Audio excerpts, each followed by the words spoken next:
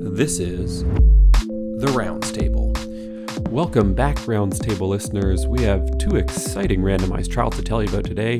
John, what do you have up for us first?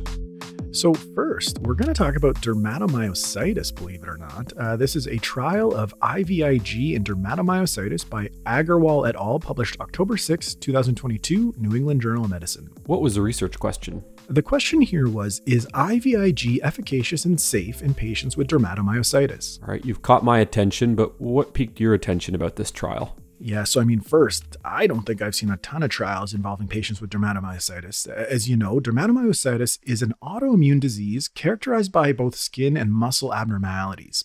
Steroids are the first-line treatment, and IVIG has been used as kind of a second or third-line option, but its use has largely been off-label. There's kind of some small randomized trials of like 15 patients and a few observational studies to suggest effectiveness. But IVIG does have some side effects, and it's associated with thromboembolic events. And so the purpose of this study was to say, well, what's the data? Is it actually efficacious and safe in patients with dermatomyositis? Okay, so what was the study design here? Well, there's a fair bit of detail here, but we'll try to keep it as relevant as possible. So this was a phase 3 double-blind RCT, and it was done across 36 centers in Europe and in North America. Patients were enrolled from 2017 to 2019. They had to be age 18 to 80 with definite or probable active dermatomyositis. The patients had to have already been on steroids, and they could have been on other immunosuppressant agents as well, up to 2 other drugs.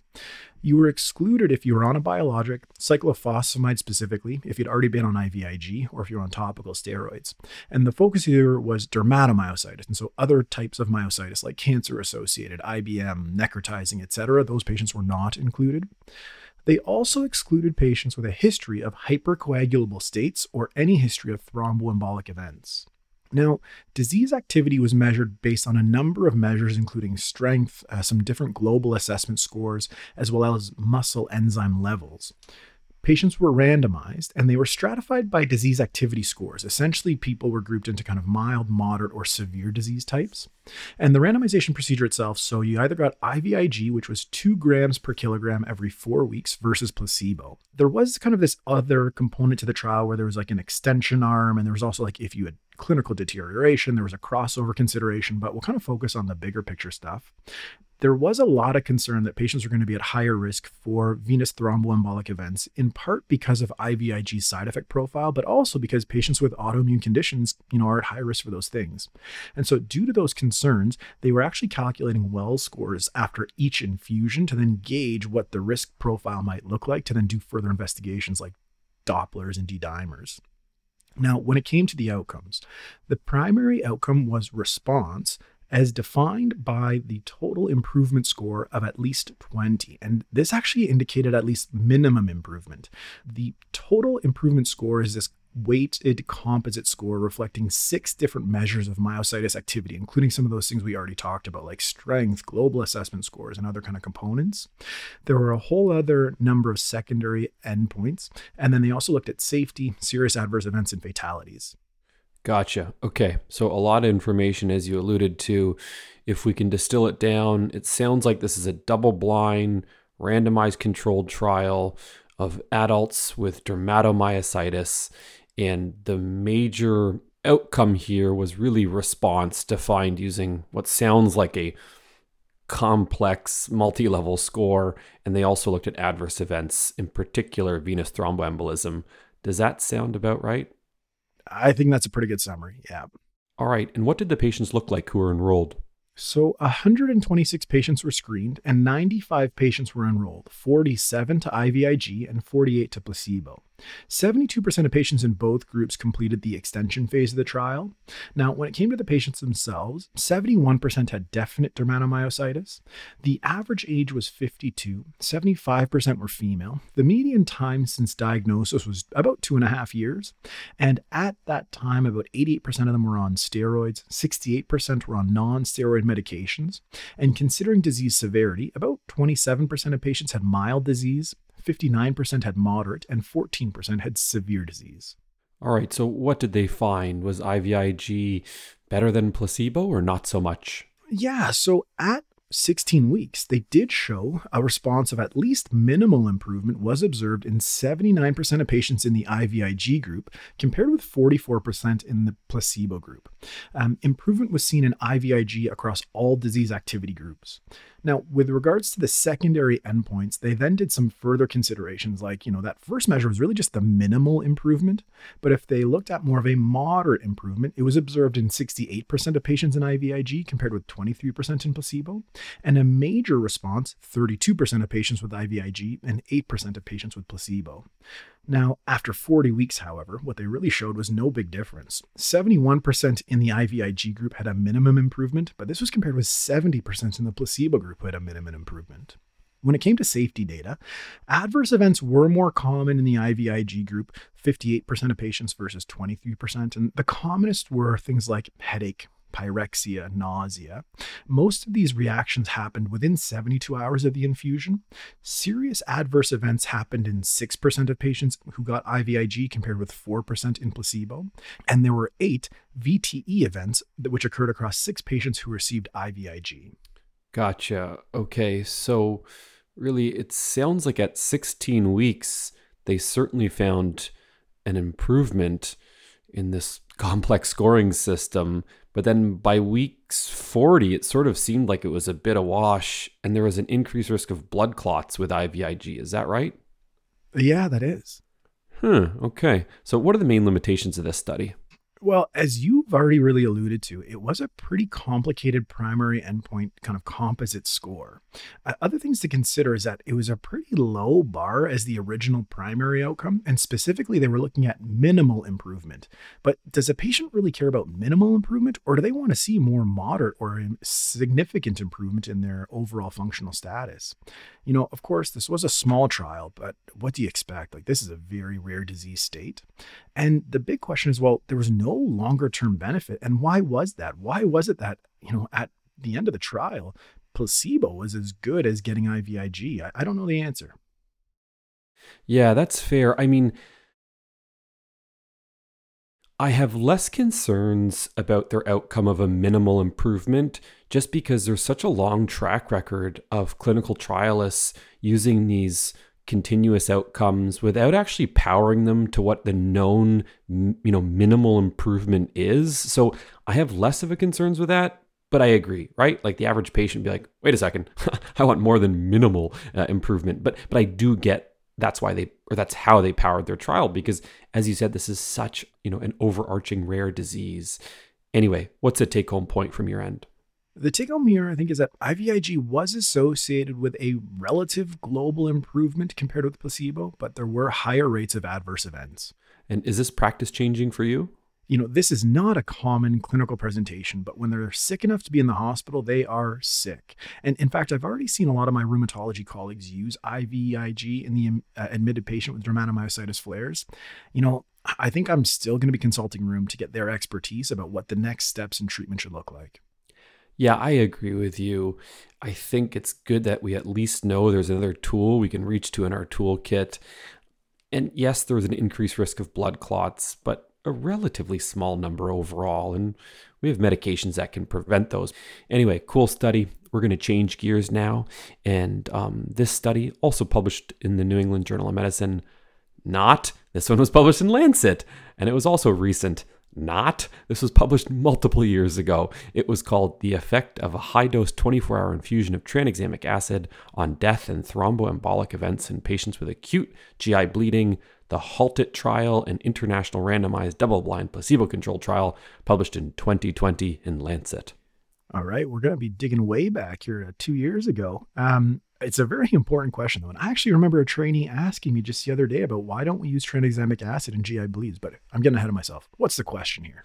So the question is, does tranexamic acid reduce a person's risk of death among patients hospitalized with a GI bleed?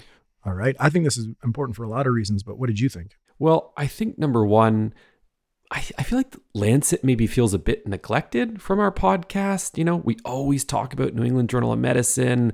I'm worried they feel left out. I got an email from their editor-in-chief the other day saying, please, can you include one of our randomized trials? So I thought, okay, yeah, sure. That's an important enough reason. And then also, John, a resident asked me why I did give tranexamic acid and whether or not I was aware of this study that showed potential worse outcomes or harm, really. And I didn't. So those were two reasons right there. And the third one, we see GI bleeds all the time on GIM. I often use tranexamic acid for patients who appear sick with an upper GI bleed, and that's based on a Cochrane review showing a 40% relative risk reduction in death. But with a relatively small number of trials and included patients and potential signs of harm.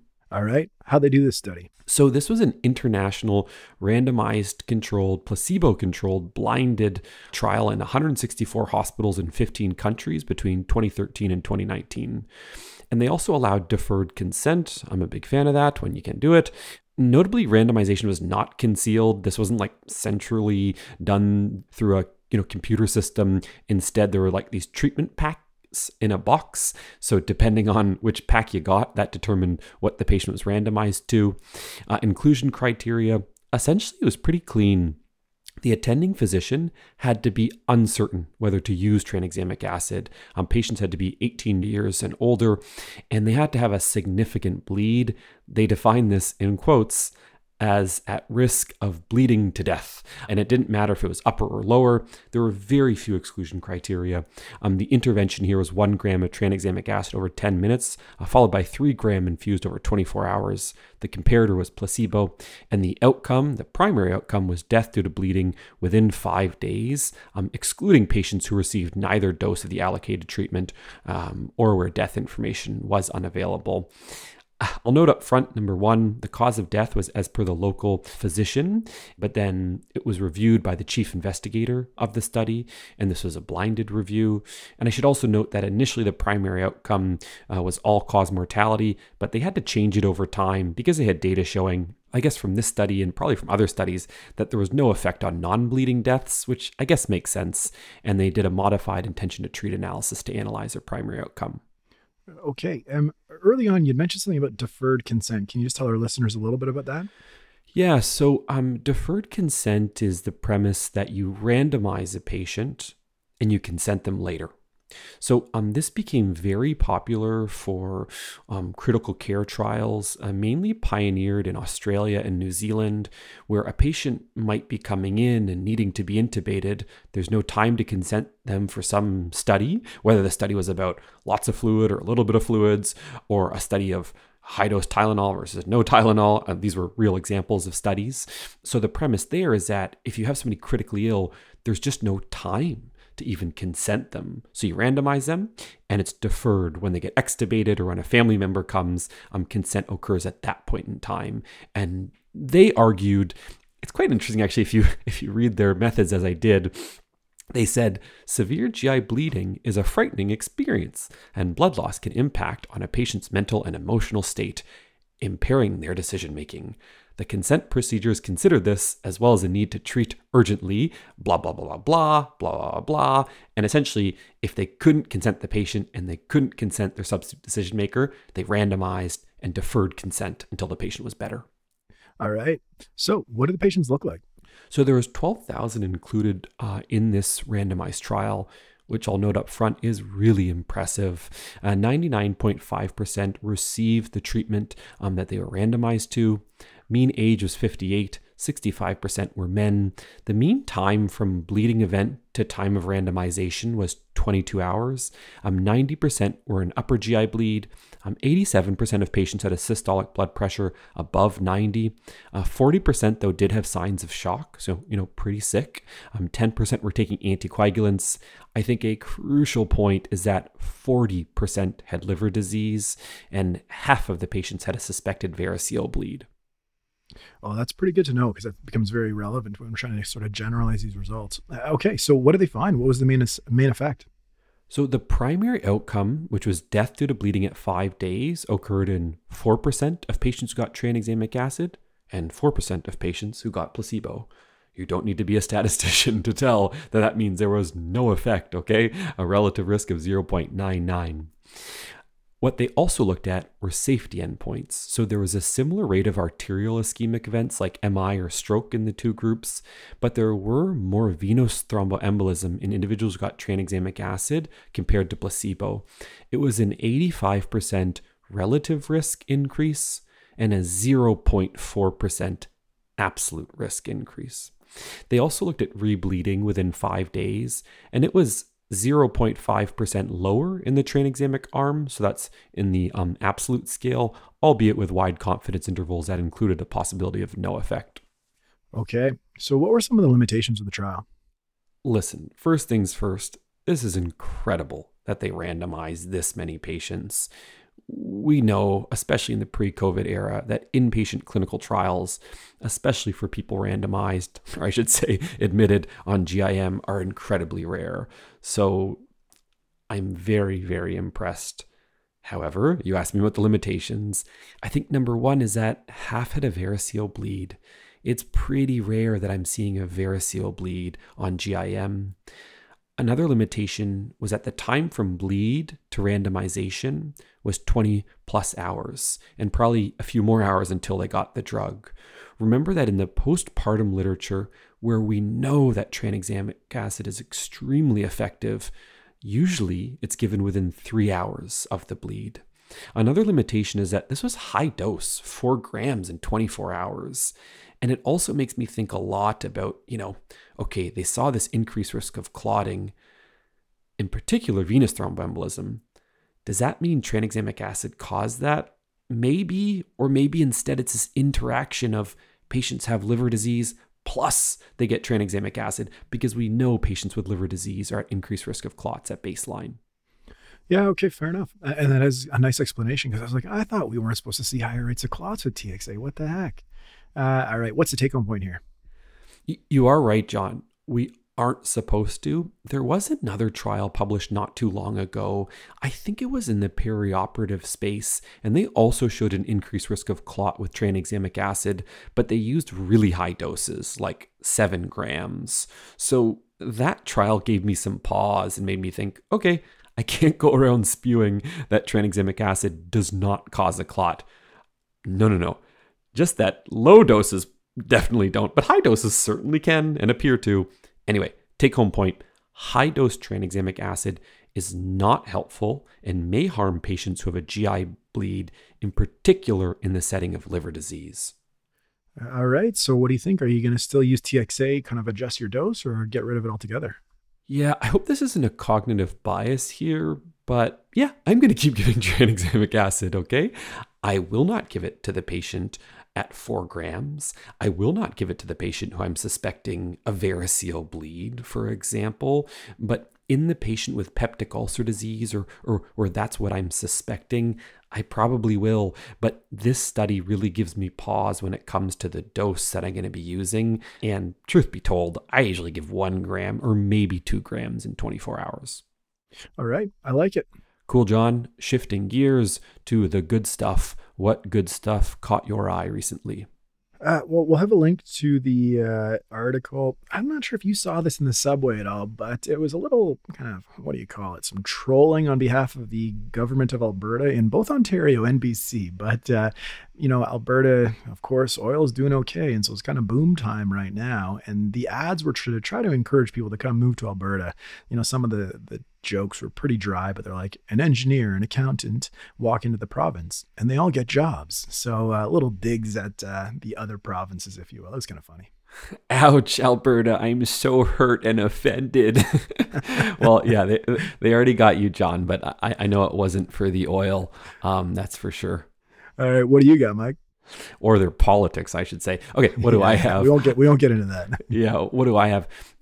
So this good stuff, it's actually from, his name is Jamie Riggs. I think he's an emergency medicine resident at U of T. And he had this great thread that sort of opens with, CBME, or competency-based medical education, is a divisive issue in Canadian med-ed.